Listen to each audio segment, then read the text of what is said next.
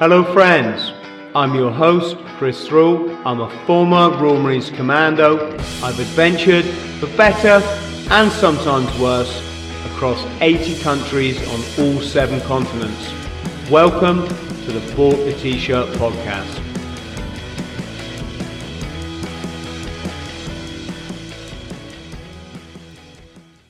Hello friends, I hope this finds you well. Welcome to another edition of the Bought the T-Shirt podcast. I'm your host, Chris Thrall. I'm sure most of you know that by now. And today, it's just me. So I thought I'd tell you the story of when the Royal Marines met the US Marines. Now, this took place, the British Royal Marines and the United States Marines have met, I'm sure, on a number of occasions, but obviously I'm going to talk about my own experience. It was when I was on the aircraft carrier HMS Invincible. As some of you will already know, I served as part of a 12-man high security detachment protecting the top secret weapons on board. So there were anywhere up to, over 2,000 ship's crew and air crew when we were at sea. And there were just 12 of us Marines walking around the ship carrying 9mm pistols. And as I say, our job was to protect things I'm probably not supposed to speak about. And this was primarily when we were alongside. So when the ship was in port, to make sure nobody boarded us illegally. Got to travel to some really nice places on HMS Invincible, and I thoroughly enjoyed being at sea. It's one of the things I think I enjoy the most. And we went on what's known as a med trip. If you're European or if you're British, you know I'm referring to the Mediterranean, right? And we visited, first stop was Gibraltar, then it was Istanbul or Turkey. We visited a lot of places, Egypt. A lot of us got off the ship and we got a bus to Cairo, and we had a great 3 days in Cairo, seeing the pyramids and everything. But one of the most memorable parts of that trip was stopping in Sicily. Sicily being the home to the I don't know if that's the right music, but the Italian mafia, of course, La Cosa Nostra. And when you're on Sicily, which is an island in the Mediterranean off Italy, you see lots of sneaky looking men carrying violin cases. In fact, every single guy there has a violin case. And you kind of wonder why.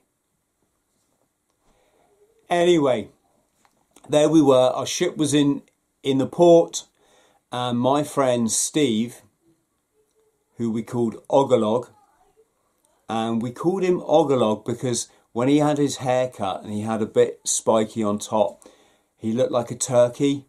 So every time he had his hair cut, the other 11 of us would go, Ogalog, Ogalog, Ogalog, Ogalog. So I started calling him Ogalog, and that name stuck. Well, Steve, or if you prefer Ogalog, I said to him, Steve, what are you doing today? And generally, when ships are alongside, pretty much everybody in the ship's company who's not on duty goes ashore. They find either the nearest bar or they find a famous bar that's all the ships that have been for many, many years before. All their ship's companies go, you got to go to this bar. And that just becomes the place everyone goes. Well, I never really did that. I mean, I wasn't adverse to doing it, but when I was in such foreign locations, such exotic climes, I wanted to make the most of it. I wanted to go sightseeing and seeing all those things that I've seen on the television growing up. Perhaps I'll talk more about that in another podcast, but one time the whole of the ship's company went in one pub. It's in Gibraltar. Is it Penelope's? Can some of my military or Matlow friends remind me? Is it Penelope's, the famous bar in Gib? Well, the whole of the ship's company, when we had a day in Gibraltar, all went in this bar from 9 o'clock in the morning when it probably opened, and I think we all piled out of it about 2 or 3 in the morning. But in the earlier part of the day, I visited the famous rock in Gibraltar. I went up and fed the monkeys, who are not shy in coming backwards. Those things will, they're not afraid to jump on you if they can get any food. So went up the famous rock. I then went to visit the petrol station, where there was a very famous incident in the 80s. Some of you will remember. It's where an SAS team, undercover, shot dead an active service unit from the Irish Republican Army, so the IRA.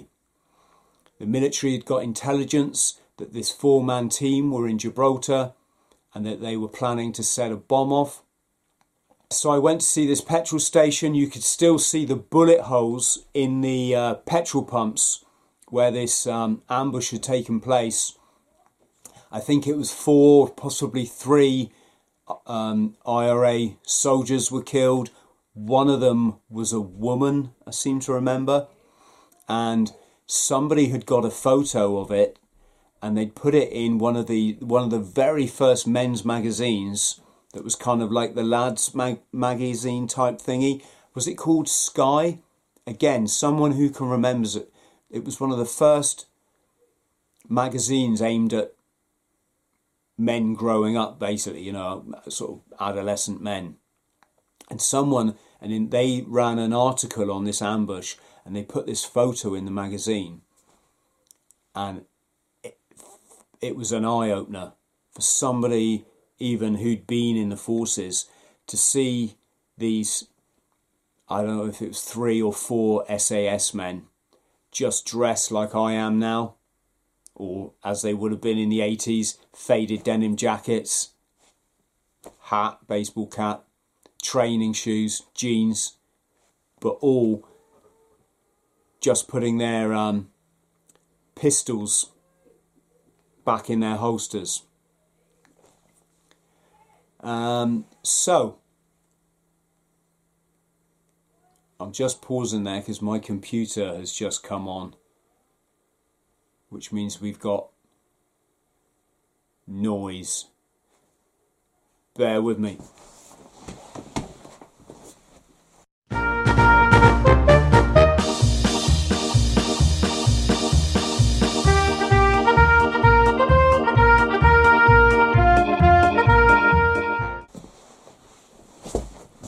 Right, we're back. So this magazine had a photograph in, and as I say, it was of these, and they were all reholstering their pistols, not Browning 9mm. It was quite an eye opener. Yeah, it was just quite an eye opener to see this SAS unit in action, all wearing civilian clothes. So I saw the petrol station, then I got a bus into Spain, and I hopped aboard a ferry to Africa, and I spent the rest of the day in Morocco. Met a really nice Moroccan gentleman who took me out and treated me. We had it's an Islamic country, but you can drink alcohol there. So we had quite a few drinks in the bar that evening, and he was bringing, every time you ordered a drink in Morocco, you got bought a little plate of food, sort of like hors d'oeuvres sort of thing. and one of them was goat's feet, which was, yeah, again, interesting. And so, oh, and the end of that story was I went back to Gibraltar on the ferry, had a little Moroccan lad running alongside me as I was rushing to get the ferry back. He said, Mister, hashish, hashish. And I looked down and he's holding up this nugget of hash that was as big as a lump of coal.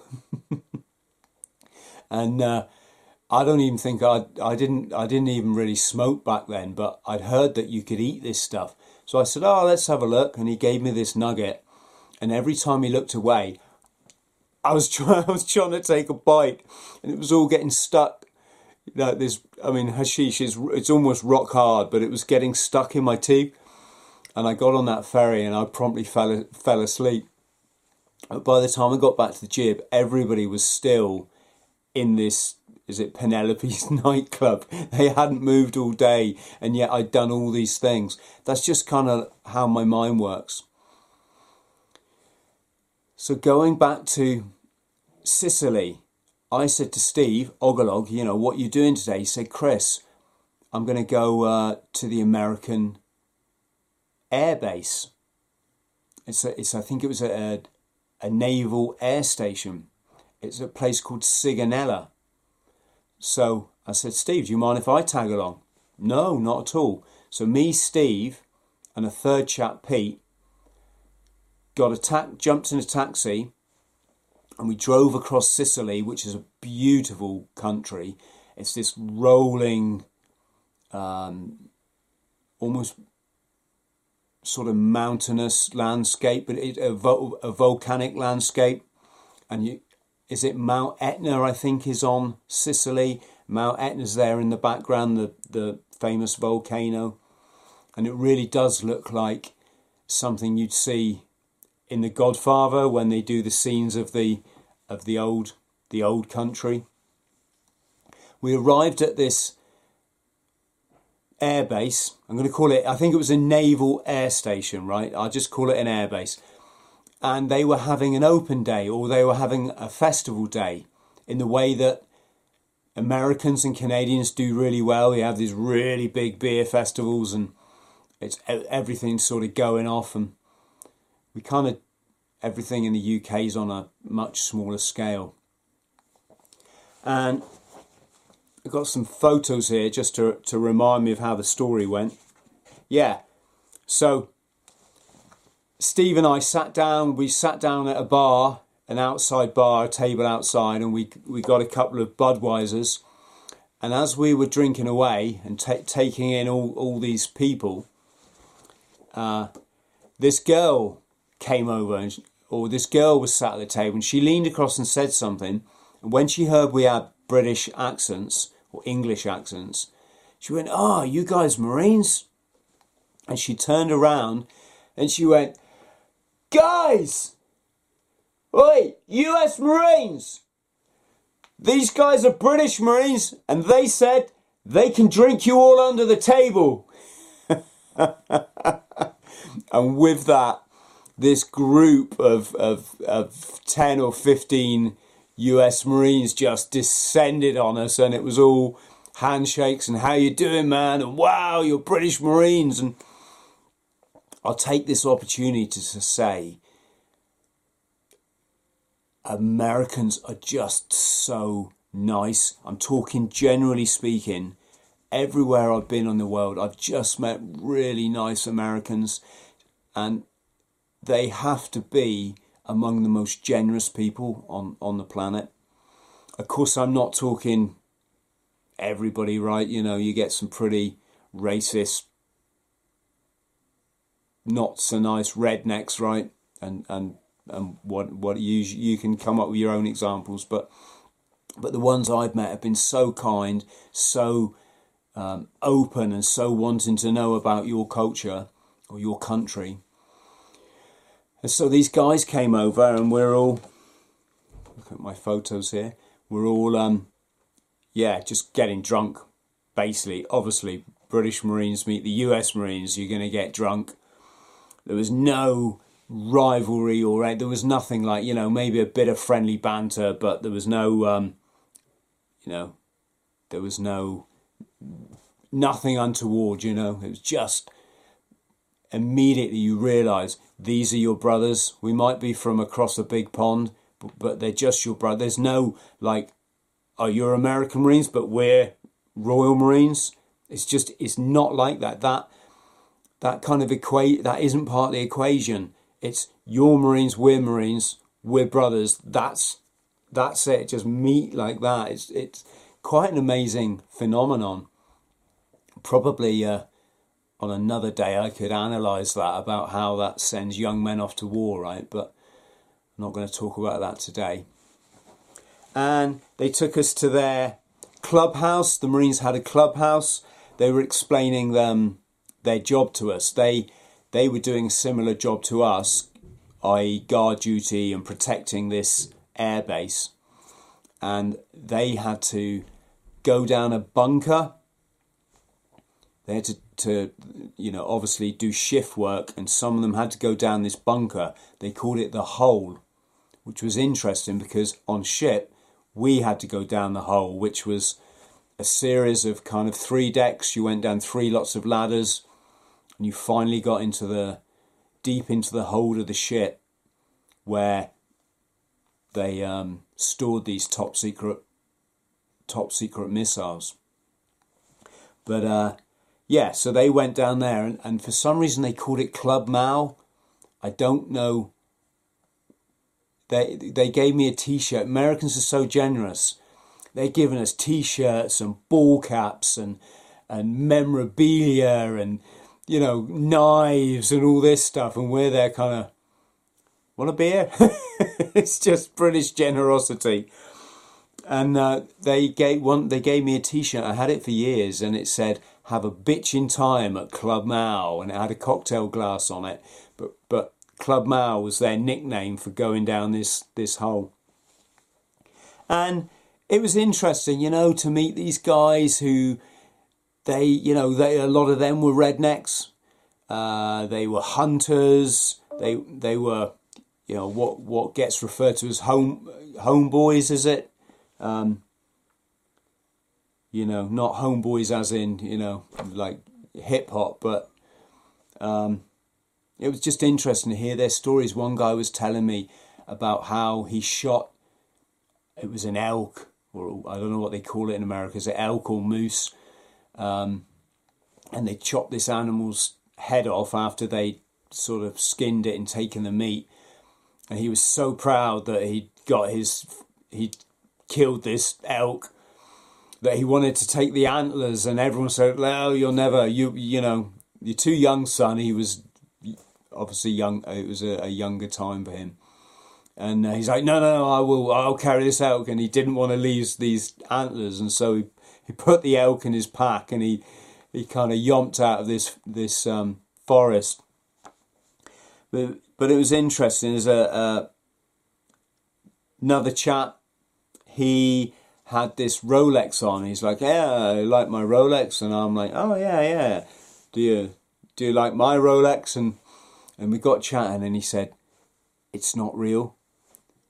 I said, "Why didn't you just say it's not real?" He's like, "No, you don't tell these guys that, you know. You got to get power over these guys, and so they all think I wear a real Rolex." It was something really quirky like that. And one of them brought, you can see in this picture here, brought his cowboy hat out for us to put on. And then it's like, you know, you're with Americans. And in the morning, we saw them all, some of them all getting ready for duty or for some form of training. Their uniform, which is a smart uniform, but if you've seen the Royal Marines Blues photo, I'm honestly not being biased here. I just don't think anything beats the British Royal Marines uniform. Set maybe the traffic wardens. Now, that's pretty cool. And the other interesting thing is when I served back in the 80s and 90s, our Royal Marines was predominantly white British male. In every troop, or maybe even every company, you might have had one black guy, but it wasn't much more than that. And yet, when you're with the Americans, of course, it's a lot of black dudes, it's a lot of Hispanics. And if you've ever seen the film Heartbreak Ridge, if you haven't seen it, I strongly recommend you watch it, even if it's just to have a bit of a laugh at the USMC's or Clint Eastwood's expense. But it was really this airbase on Sigonella, being around these Marines, it reminded me of watching that film. So at that point, oh no, I didn't tell you. So there we are, all getting drunk with them. And one of them says, guys, do you want to see our weapons? Right? So it's 11 o'clock at night. We're all drunk off our heads. And they take us to their armory.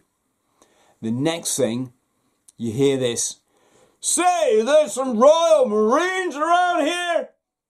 And it's their drill instructor, or their gunny, is it gunny sergeant? Their gunnery sergeant, who they call Gunny, right?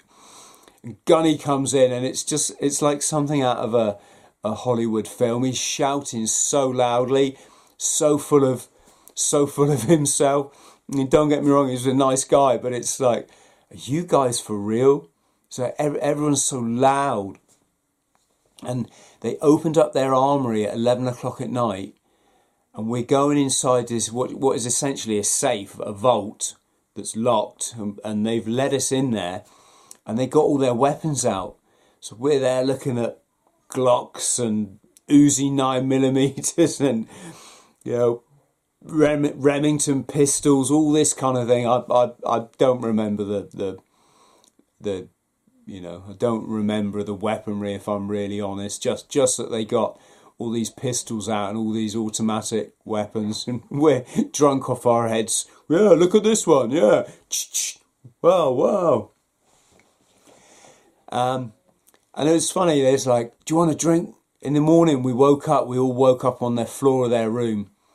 Like, are you thirsty? And of course, we're all thirsty. We're all really hungover. Like, right, you need a Jew, man. You need a Jew. Oh, so I think he's going to go and get some Jewish guy. No, he comes with this bottle and it's got Mountain Dew written on it. And you got to remember, this is like a while back, so we didn't have such things in the UK back then. It's like, you got to drink this one, man. You got to drink it. You're going to love it. You're going to love it. Drinking Mountain Dew for the first time. And probably the last. Then we said, guys, let us reciprocate. You come to our ship, come to the aircraft carrier, spend the day. So they're like, yeah, we'll get hire cars. So we went down, and their bases are probably so big you could hire the cars on the base. I might be wrong there. I can't remember how we hired them. But what I did remember is we hired about 3 cars, it may have been 4, and these guys were used to driving automatic, not what they call stick shift, right?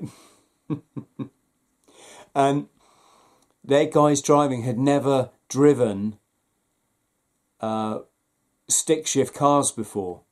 I don't even know what we call them in the UK, because most people just drive, don't drive automatics, but let's just call it stick shift, you know what I mean. And they didn't understand the clutch. So every single time they pulled away, it was foot to the floor on the accelerator and just let the foot straight off the clutch, and the car was doing this massive wheel spin. And we drove through the centre of oh God, I'm showing my it's not my ignorance, it's my bad memory. The capital of Sicily. Come on, who's going to put that in the comments? We drove through the centre of the capital of Sicily with these guys just And if you've ever seen Italian traffic, it's bumper to bumper. I mean, it's literally bumper to bumper. And these guys were insane. But you can see that. I'll show you this photo here. This is me and one of the dudes. We're driving down the highway and we're holding hands. Just good job a motorbike didn't decide to come down the middle of us, huh? And so, yeah, we're in the jam-packed city, and these guys are mental. They're not just doing the wheel spins all the time, but they're hammering through this traffic. And they were telling us a lot about their relationship with the Italians, and it wasn't very good. They were like, oh, Italian men, yeah, they'll give it all this. They're really, really, they think they're fucking macho, man. He said, but you just get out and they soon shut up. And we went to a bar in the city centre, and we were sat at a bar and we're drinking these bottles, drinking from bottles outside this bar. And two policemen wandered up. You know, they're just going to like walk across us, right? And this Yank just goes, and he smashes the beer bottle on the pavement right in front of these two policemen. And they just went,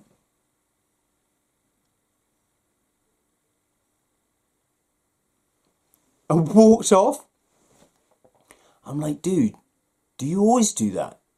Do you treat all policemen like that? They're like, hey man, you don't worry about those guys. It's the Care Bears you got to worry about. Like, what you on about? What Care Bears? The Care Bears, man, the Carabinieri. They're the real police in Italy.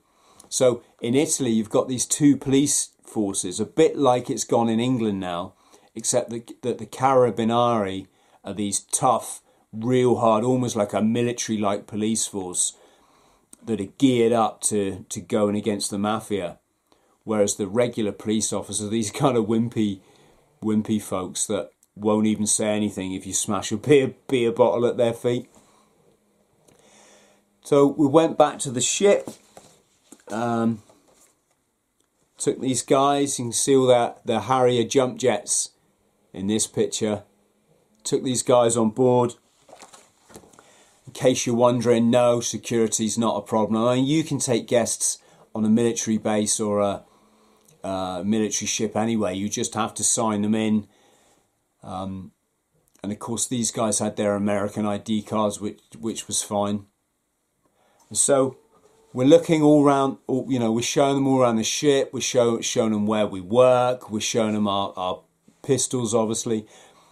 And then we went to dinner, and this was quite funny.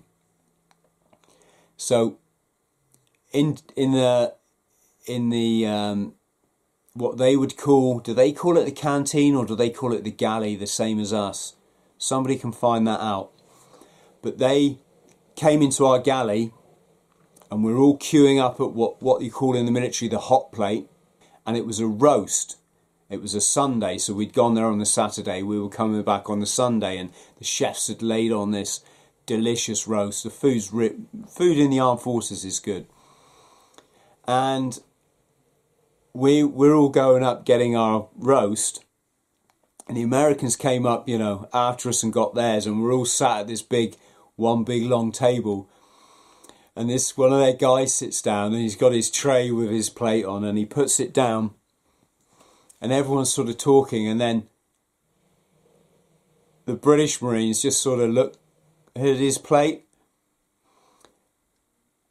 and he's got this food halfway to his mouth, and he takes a bite, and then tastes the food, and then realises we're all looking at him, and he goes, "That's custard, right?"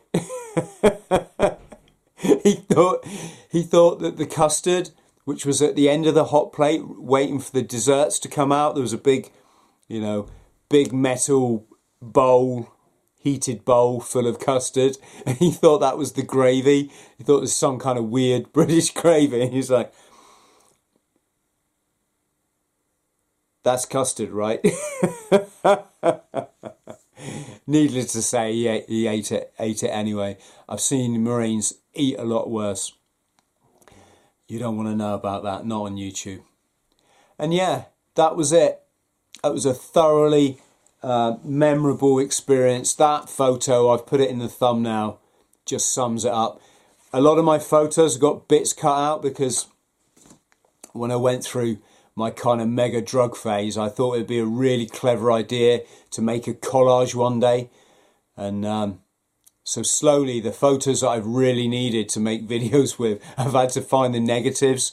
I've probably got thousands of negatives from all around the world. For our younger watchers and listeners, if you're wondering what a negative is, it's in the old days, you had your film. When you had your film developed, it's, I'm not even really sure. Is the negative the part of the film? No, it's not, is it? I don't even really know. But the negative was what you were left with when you had the old cameras that you had to put films in. And the negatives is what they give you in case you need any more prints done, right? And I've got thousands of these little plastic cellulose see-through strips that have got your pictures on, right? I've got thousands of them. So yeah, because I keep cutting them up, or because I went through this phase of cutting them up, I've now got to search through thousands of negatives to find the photos that I need and then take them downtown and get them reprinted. But yeah, that was the time the British Royal Marines met the US Marines. Wonderful guys, really great fun. And just would have been brilliant to spend so much more time with them. Anyway, hope you enjoyed the DIT. That's Marines Speak for Story. Thank you so much for supporting the channel, everyone. If you could subscribe if you haven't already, and chuck us a like. If you did like this, that is. And I'll see you next time, friends. Friends, thank you for listening to the Bought the T-Shirt podcast. Please like, subscribe and share. And don't forget to follow me on social media. Username Chris Thrall. Instagram Chris.Thrall. Thank you.